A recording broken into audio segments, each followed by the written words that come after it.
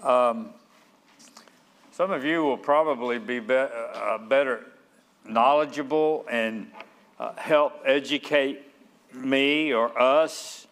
I've already alluded to it more than once, but I'm just amazed at how the world's attention is turned to this one little speck. You know, this is what's that the red dot inside the red square, of course, is sort of where all the attention is going. Now, again, there's wars and rumors of wars going all over the world, right? But so much of the focus is here, and that's just this side of the world. If we don't pay attention, you can't read it, but here's the world map, and that's how the square gets to be.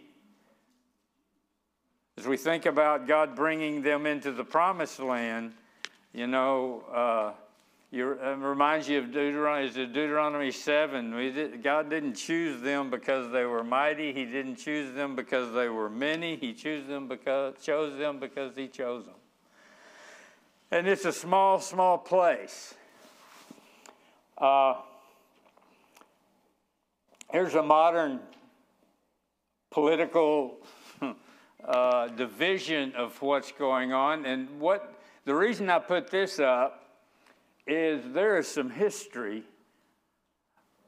among those three green areas of that area. The Gaza Strip, the West Bank. I mean, West Bank's a pretty good chunk of the Israel. That's 75% Palestinian people. And then the Golan Heights, which 20 years ago were talked about a whole lot, not too much today. But so I went and did some research about these places. What are the wars of the 20th century in Israel? In Palestine, I guess. What were they? Well, in 1948, right? When Israel became a nation. What's that? 67 was the Six-Day War. And that's where these green areas came from. You think about the Gaza Strip that's going on right there, right? The length of that, north to south, is from here to the Fleming Farm, and 5 miles wide. That's a small place, and you read and they'll say something about, you people be sure to stay in the south because the north is going, well, the north would be what, from here to Baybrook or something. You know, I mean, you know, this is a small area. The West Bank, that's 2,000 square miles. I don't know what this number actually means, but there is a metropolitan statistical area of Houston. That's probably a pretty wide picture of Houston. 10,000 square miles, 5 times the size of the West Bank. Just Houston is, West Bank's 1/5 of that. After this land was all belonging to the Ottoman Empire, the Turks, from 1500 to 1918.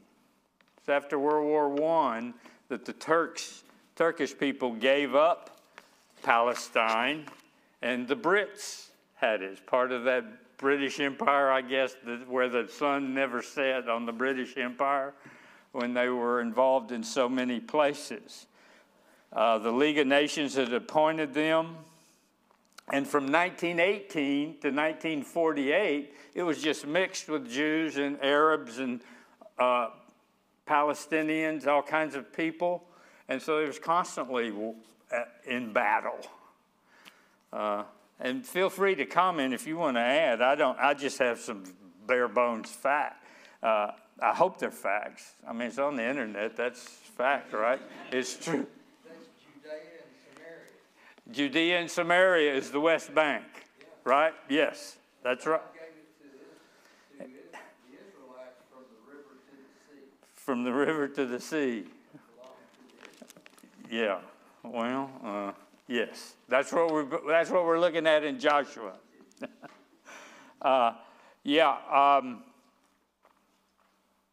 So the Gaza Strip was administered by Egypt. Egypt kind of administered the Gaza Strip, and of course Israel managed the West Bank, and then Jordan annexed the West Bank. It became part of Jordan, or Jordan annexed it after the 6 Day War. In 2005, Israel, again, Egypt was administering it after World War I until the 6 Day War. Israel took it over, said the Gaza Strip was still administered by Egypt. In 2005, Israel got out of there. They left, but they blockaded them in, sort of, and they restrict anything in and out since 2005. Jordan annexed the West Bank in 1950 after the 6 Day War. 6 Day War, not the 6 Day War, the 1948 war, when Israel defeated Syria, actually, in the Golan Heights. They took that from Syria and managed it in 1948. 1950, Jordan annexed the West Bank, and so it's mixed, right? That's where Jerusalem is more Arabs. In 1980, Israel got into the eastern half of Jerusalem, took part of Jerusalem. Let's see. The Golan Heights, again, captured from Syria in the 6 Day War in 1967. What else? Well, in Gaza, Israel blockaded from the PLO from crossing over into Israel and killing Israelites, but it wasn't blockaded on the Egyptian border. Right. So there could have been commerce and all from Egypt to Gaza, but the Egyptians didn't want to do business with Palestinians either. And they're both Arabs. Yes. They did allow some coming and going of people and goods, but it was very restrictive. I don't know. That's just some of the history. How you have the Gaza Strip. When the 1948 war, when Israel became a nation, and then in 1967, Israel then acquired or fought off some of the land and then sectioned some of these places off. So you have the Gaza Strip, the West Bank, and you have the Golan Heights. You don't hear much again about the Golan Heights now. So we get to chapter 13. Last week, last week we met. We were in chapter 12 where the kings were defeated by Moses in that gray area as they were coming up from the south, fighting against these folks coming out of the wilderness from Egypt. Moses led them in up to here. Well, these are the areas that they defeated, and we saw the kings that Moses defeated on his way up to the east side of the Jordan River, north of the Dead Sea there, as they're approaching. Moses is about to die. They're approaching, entering Canaan. And so Joshua is taking over. That's where we've been. They entered the land in the first four chapters. Then they took the land through chapter 5 through 12. Now it's going to be possessing the land. And so, and it's not, I mean, you know, it's It's a lot more fun to watch war movies than it is to read about the land acquired after the war movies, right? And that's kind of where we are. But there's some real good application for us. It could be boring as we read over all of it, and we'll skip over some of the names and the descriptions, but it's important to the Israelites. If you're a Jew, this is important stuff because this is the promises of God being fulfilled to his people in the Old Covenant. Verse 1 of chapter 13. Sorry, Tommy. Yes.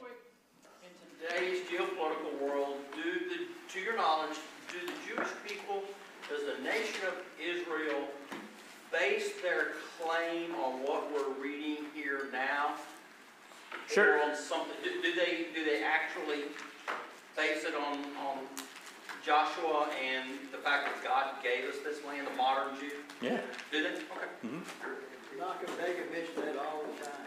Yeah, this is their homeland. This is their ancestral homeland. And they see it that way. Ever since, yes, they see it that way. Yes. Marked out in Numbers. See, the green is actually what's marked out in Numbers 33 and 34. The east side of the Jordan was not, but God gave it to them as they defeated these kings that we'll look at in these first few verses of chapter 13, and that gray area. So again, they're coming out of Israel, 40 years in the wilderness. That whole generation has to die off because of their rebellion. If you've been reading Hebrews 1 through 6, in our readings, those who have managed to keep up with the readings, we see that as an illustration of entering into salvation, into the rest, because they did not get to enter into the promised land, enter into God's rest because of their rebellion. So, verse 1, now Joshua was old and advanced in years, and the Lord said to him, you are old and advanced in years. Thank you. And there remains yet very much land to possess. It's the first indication that they have failed to possess the land they were supposed to have possessed, right? First, at least the first time it's said, there's still much land to possess. They've conquered the south, they conquered the north, but not all of it. And so, in fact, what slide are we? Yeah. We'll look. All right, I showed this the other day. This is me and my granddaughter building the map. All of the land that is green is part of Numbers 33 and 34, God's gift to the Israelite nation, the promised land that they have not yet taken. They've taken the red, but not the green.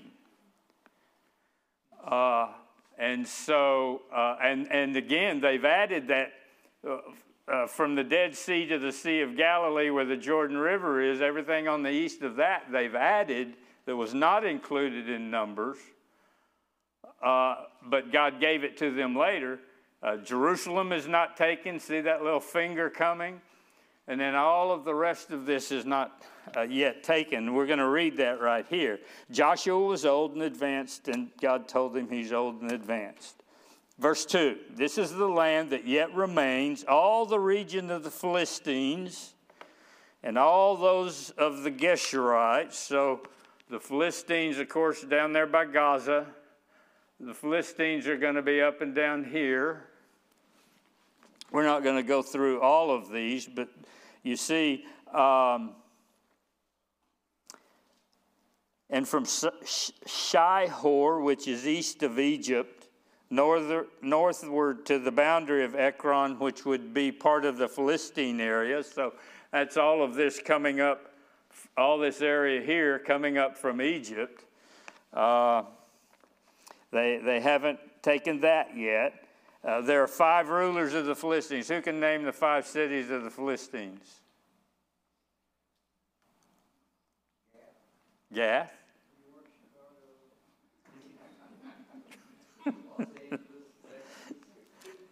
Yeah, okay. Gaza, Ashdod, Ashkelon, who? Gath, and Ekron. Okay. So we're good. Those are the Philistines. Any significance there?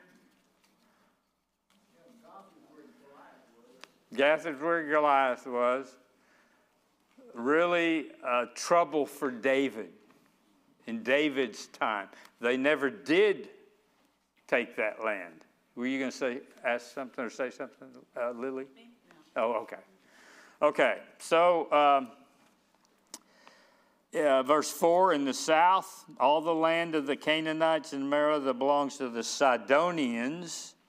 In the south, by the way, I think in the south needs to be in verse 3. The five, he says there are 5 rulers of the Philistines and those of Avim in the south, because all the land of the Canaanites and Merah that belongs to the Sidonians, well, the Sidonians are up here. So that in the south has to apply to some of this that he's been talking about. And now we're moving north and talking about the Sidonians to Aphek, the boundary of the Amorites, the land of the Gebalites, and all of Lebanon. Well, what's happening in Lebanon right now? Okay, the Hezbollah are bombing Israel from the north, right? Lebanon's up here bombing from the north with the Hezbollah. Toward the sunrise from Baal Gad, below Mount Hermon to Lebo Hamath, and you see that's all the way in the north. All the inhabitants of the hill country from Lebanon to Misrephoth Maim, even all the Sidonians, God says, I myself will drive them out from before the people of Israel. Only allot the land to Israel for an inheritance as I have commanded you. Now, therefore, divide the land for an inheritance to the 9 tribes and half the tribe of Manasseh.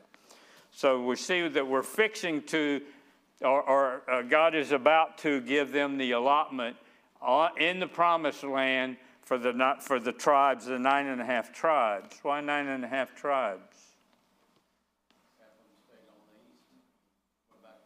Yeah, 2.5 of them are on the east. Manasseh has land on both sides, but that makes the 12 tribes.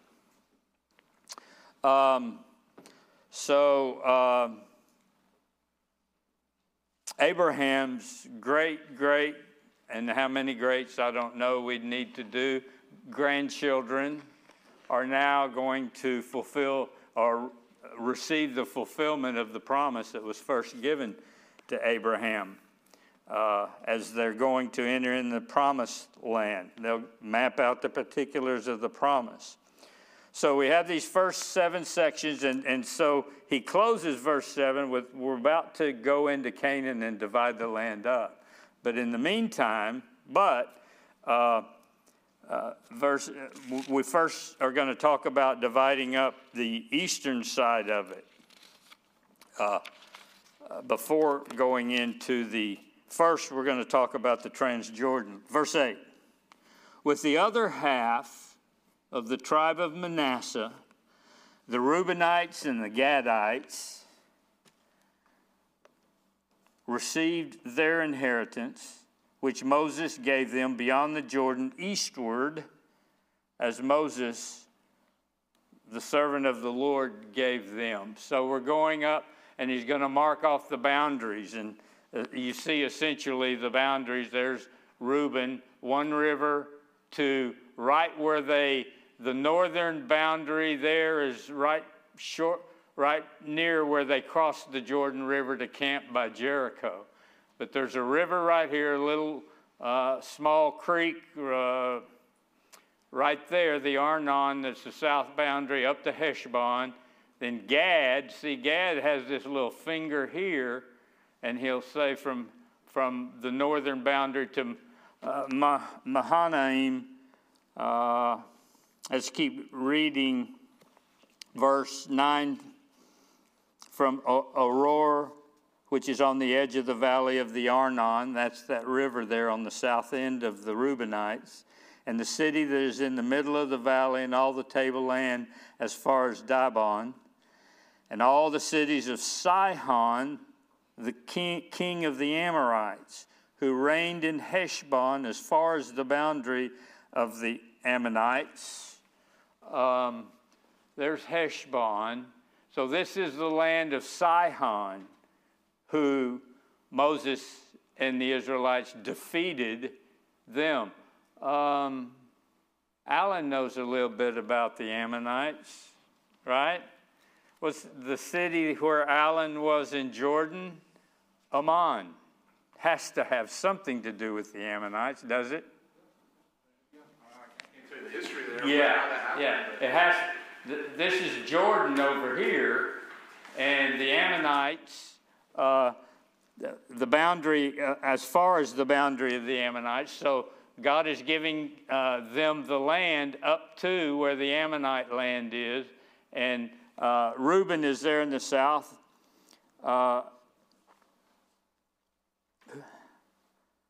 Verse 10, Sihon, the king of Sihon, the king of the Amorites, who reigned in Heshbon as far as the boundary of the Ammonites, and Gilead, and the region of the Geshurites, the Maacathites, and all Mount Hermon, and all Bashan, all the kingdom of Og of Bashan. So that goes all up to here.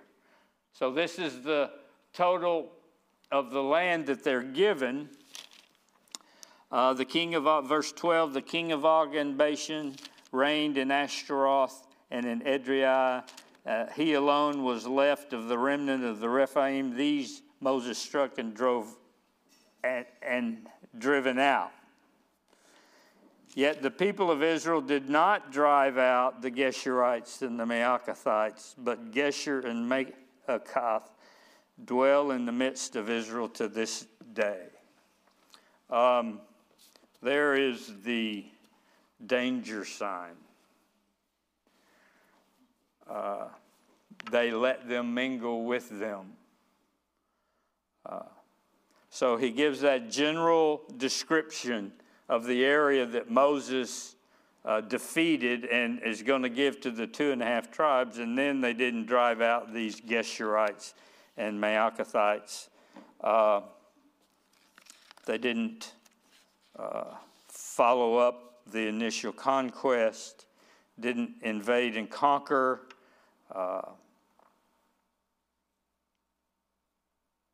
So there's a sense in which there's partial obedience.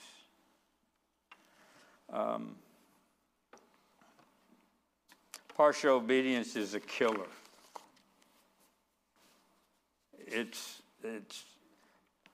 Its companion would be partial repentance, right? Probably or very often does not bring an immediate crisis, immediate problem. Leaving these Geshurites and the Maacathites in there at this point in time doesn't create a problem. But eventually it will. And so they don't fully obey. They do the big thing, they fight the big wars, and they take the main cities, but they don't take all of it. I was reading something else talking about how frequently or often we do well in the crises, in the hard times of our faith. We succeed. We're faithful when these big things happen in our lives. We remain steadfast when the storm comes. And then we don't endure through the little things, through the everyday, the plodding through. I mean, most of your Christian life is lived in the, if you will, the mundane aspect of our day-to-day living. And it's easy to get bogged down. It's easy to flag or to lack in our faith but when the going gets tough, very often we'll stand up and stand up straight and be faithful. Often we're less than faithful in these little things.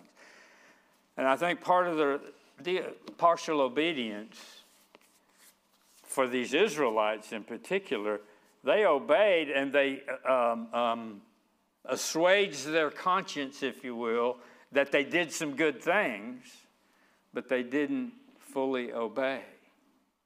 And again, I'm going to turn that coin over and talk about partial repentance, where we might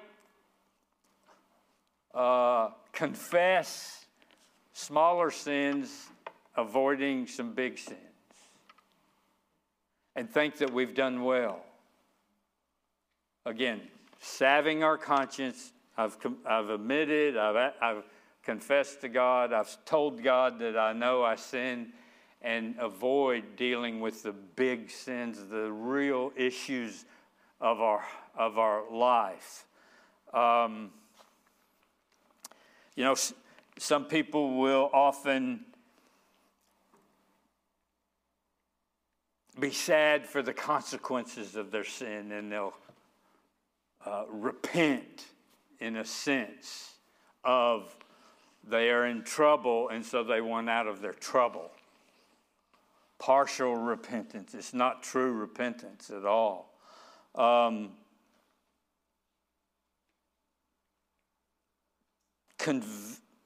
It's sadness over the consequences, maybe afraid that God's going to get mad and punish instead of being convicted over sinning against God.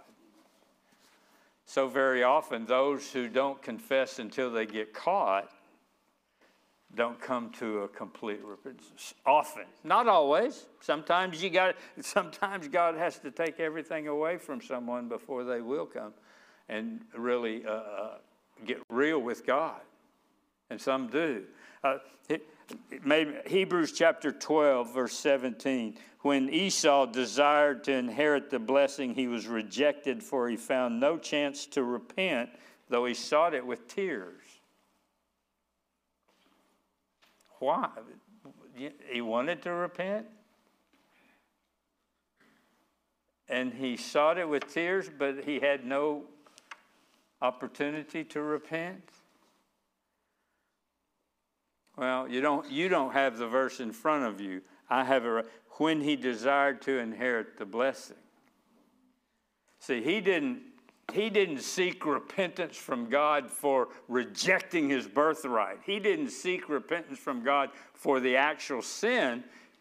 He was just sad he lost the blessing. So when he desired to inherit the blessing, he was rejected because he was not truly repenting. He was not confessing his sin. If we confess our sins, he's faithful and just to forgive us, right? And to cleanse us from all unrighteousness. But confessing our sins is not just stating a fact. I mean, it's included in that. But it's not trying to deny it. Not trying to hide it. Not acknowledging part of what we know we're guilty of. But acknowledging and owning our own sin. And coming to God first off, sad because we've offended a holy God. And then, 2 Corinthians 7, earnestness to not fall into that sin again. Doing everything we can do to make right with those people we've offended. That's what true repentance is, full repentance.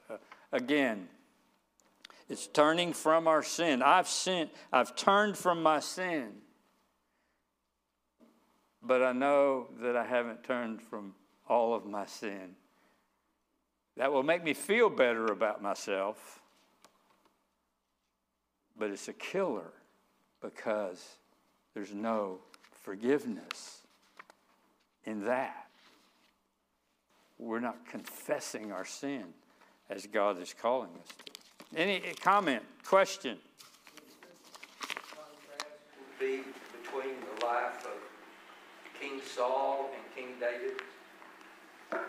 Yes. And how King Saul kept getting caught and disobeying God and all, and he was remorseful. He turned around and went to the witch of Endor and did all kinds of. Yeah, he tried to kill David. Tried to get rid of that. And then David, he. David's sin was heinous. I mean, right? David's sin was heinous. And you read the Psalms that go along with the period of his confession and the results of his confession and what it was like before he confessed, when he came to grips, when Nathan put his finger in his face and said, "You're the man." And you see what repentance is through those 3 or 4 Psalms that are David's coming to grips with his sin and confessing now. Yes. Esau is the same way, Esau and David. The differences.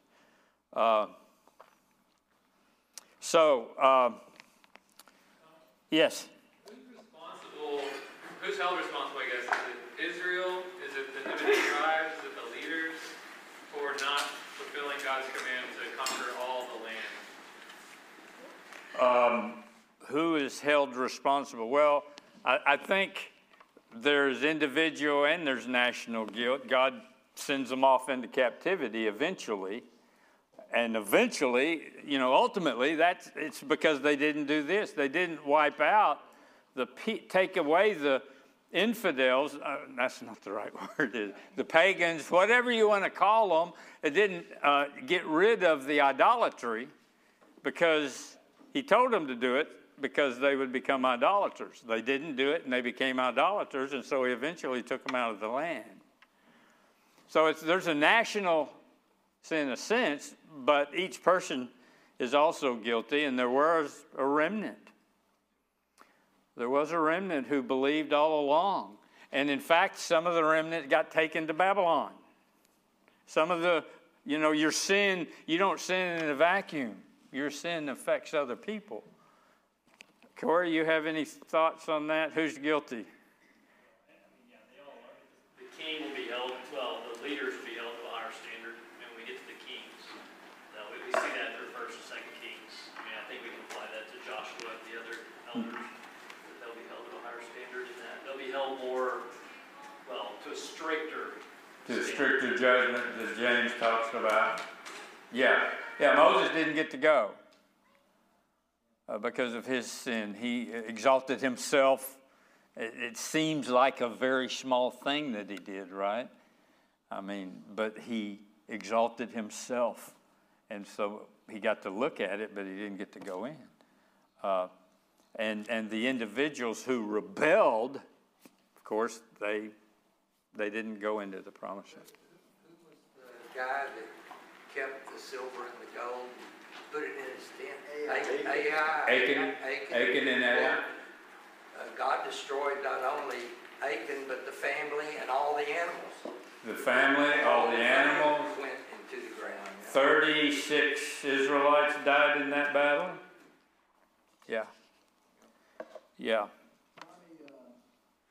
God did remove them from the land, but he also brought them back, He brought them back. Bringing them back. I think, was it during the time of Solomon? I think that he actually got to get all the land that was promised to him.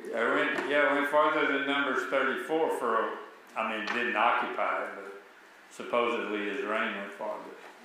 Yeah. And then they lost it again. Right? They lost it for 2,000 years.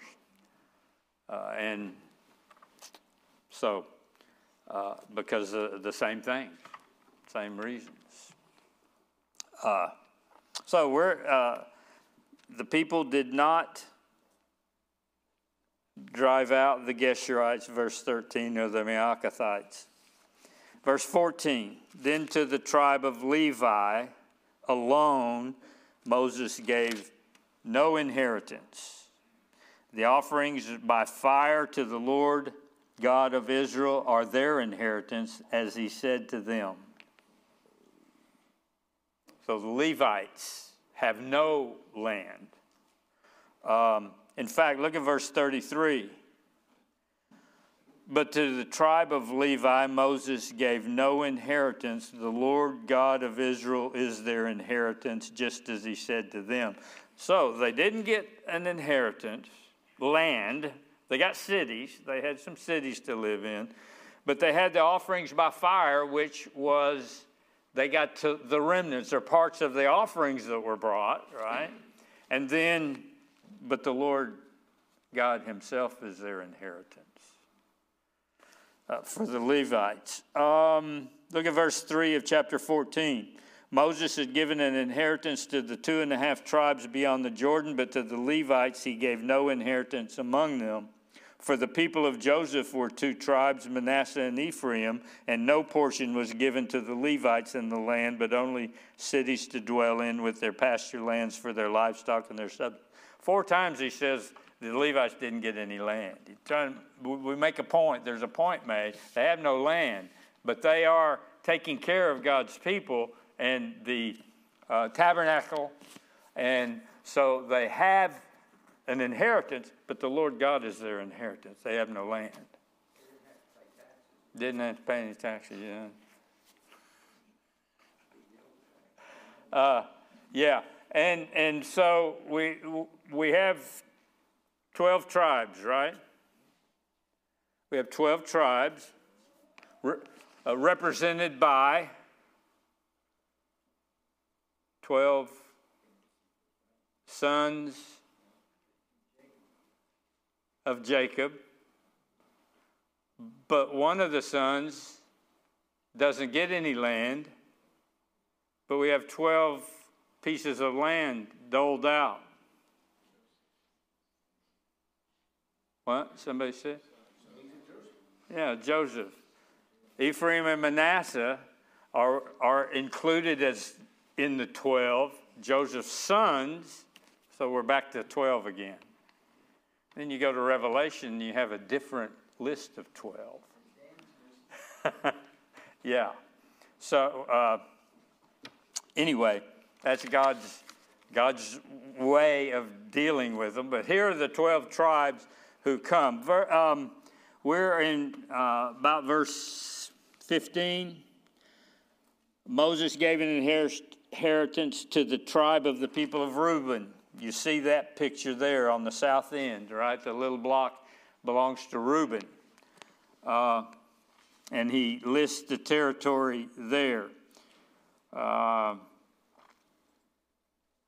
Verse 24, Moses gave an inheritance also to the tribe of Gad, to the people of Gad according to their clans.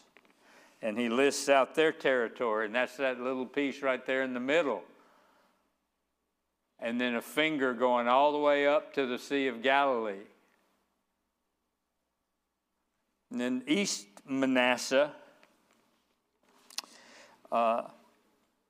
verse 29, Moses gave an inheritance to the half-tribe of Manasseh. It was allotted to the half-tribe of the people of Manasseh according to their clans. And then he gives the boundaries of their regions. Verse 32, these are the inheritances that Moses distributed in the plains of Moab beyond the Jordan east of Jericho, but to the tribe of Levi Moses gave no inheritance.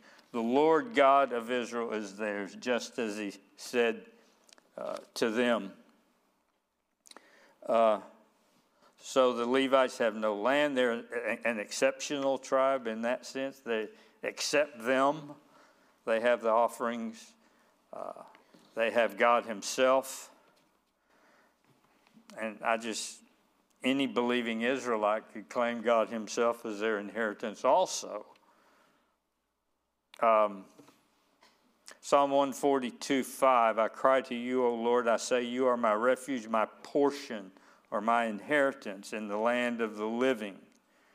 Alan's devotion Sunday night, Psalm 73, right? Yeah. Psalm 73:26, my flesh and my heart may fail, but God is the strength of my heart and my portion, my inheritance, my allotment forever. Israel, wouldn't regard all of this inheritance of the Israelites just as a bunch of dirt. They would see, the faithful ones saw it as God's gift to them. We value God's gifts to us, but hopefully we don't value the gift over the God who gives the gift, the grace that he gives us. He is a God of grace. He's merciful to us. We're thankful. He blesses us. We're grateful. But we're worshiping him, not the gifts that he gives us. In today's world, Israel goes to the Jordan as the eastern boundary. Is that correct? Or does Israel cross over into what we would see here as Reuben's area, Gad's area, and East Manasseh? Does it? This is what they had.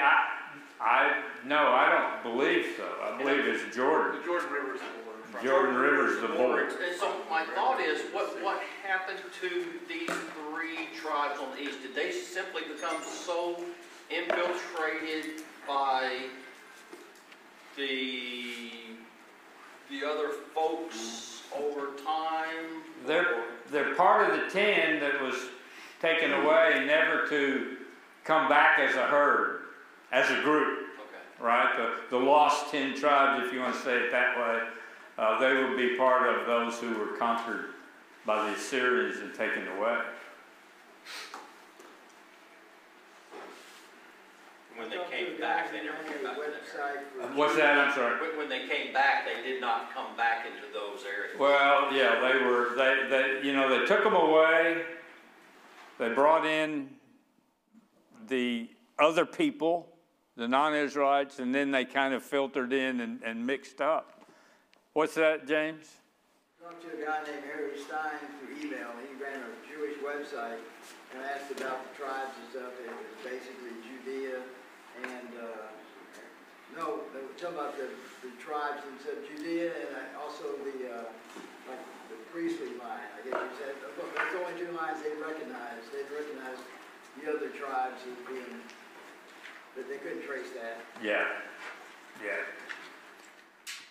So God remains their portion even if their land is taken away, right? Their inheritance, because it gets taken away. Jeremiah writing in Lamentations, the Lord is my portion, my soul, therefore I will hope in him. While the folks are in Babylon, they don't have their land anymore. Taken to Egypt. Yeah. Most people don't realize that. What? See, most people don't realize that he was taken to Egypt. So let's stop. I was going to go into chapter 14, which the inheritance west of the Jordan. We're going to run across Joshua's compadre, Joshua's soulmate. No, not soulmate, but you know what I mean. Caleb. We'll run across Caleb, the other spy who was faithful to God and knew that God would fulfill his promise. We'll see him first before the allotments are marked out for all of the tribes on the western side. Okay?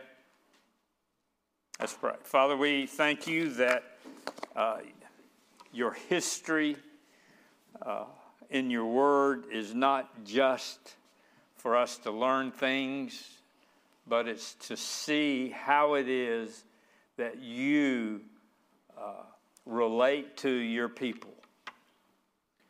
And Lord, so we have all your promises. We have everything we need to know about salvation and the Christian life.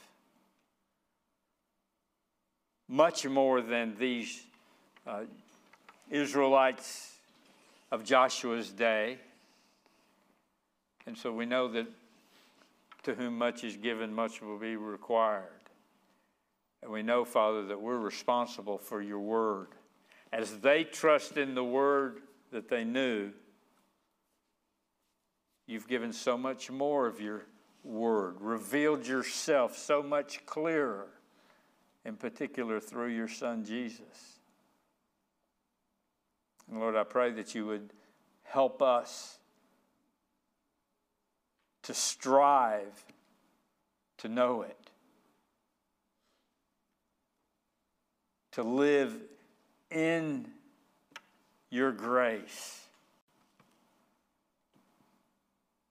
according to your not only promises, but your encouragements, exhortations, your commands,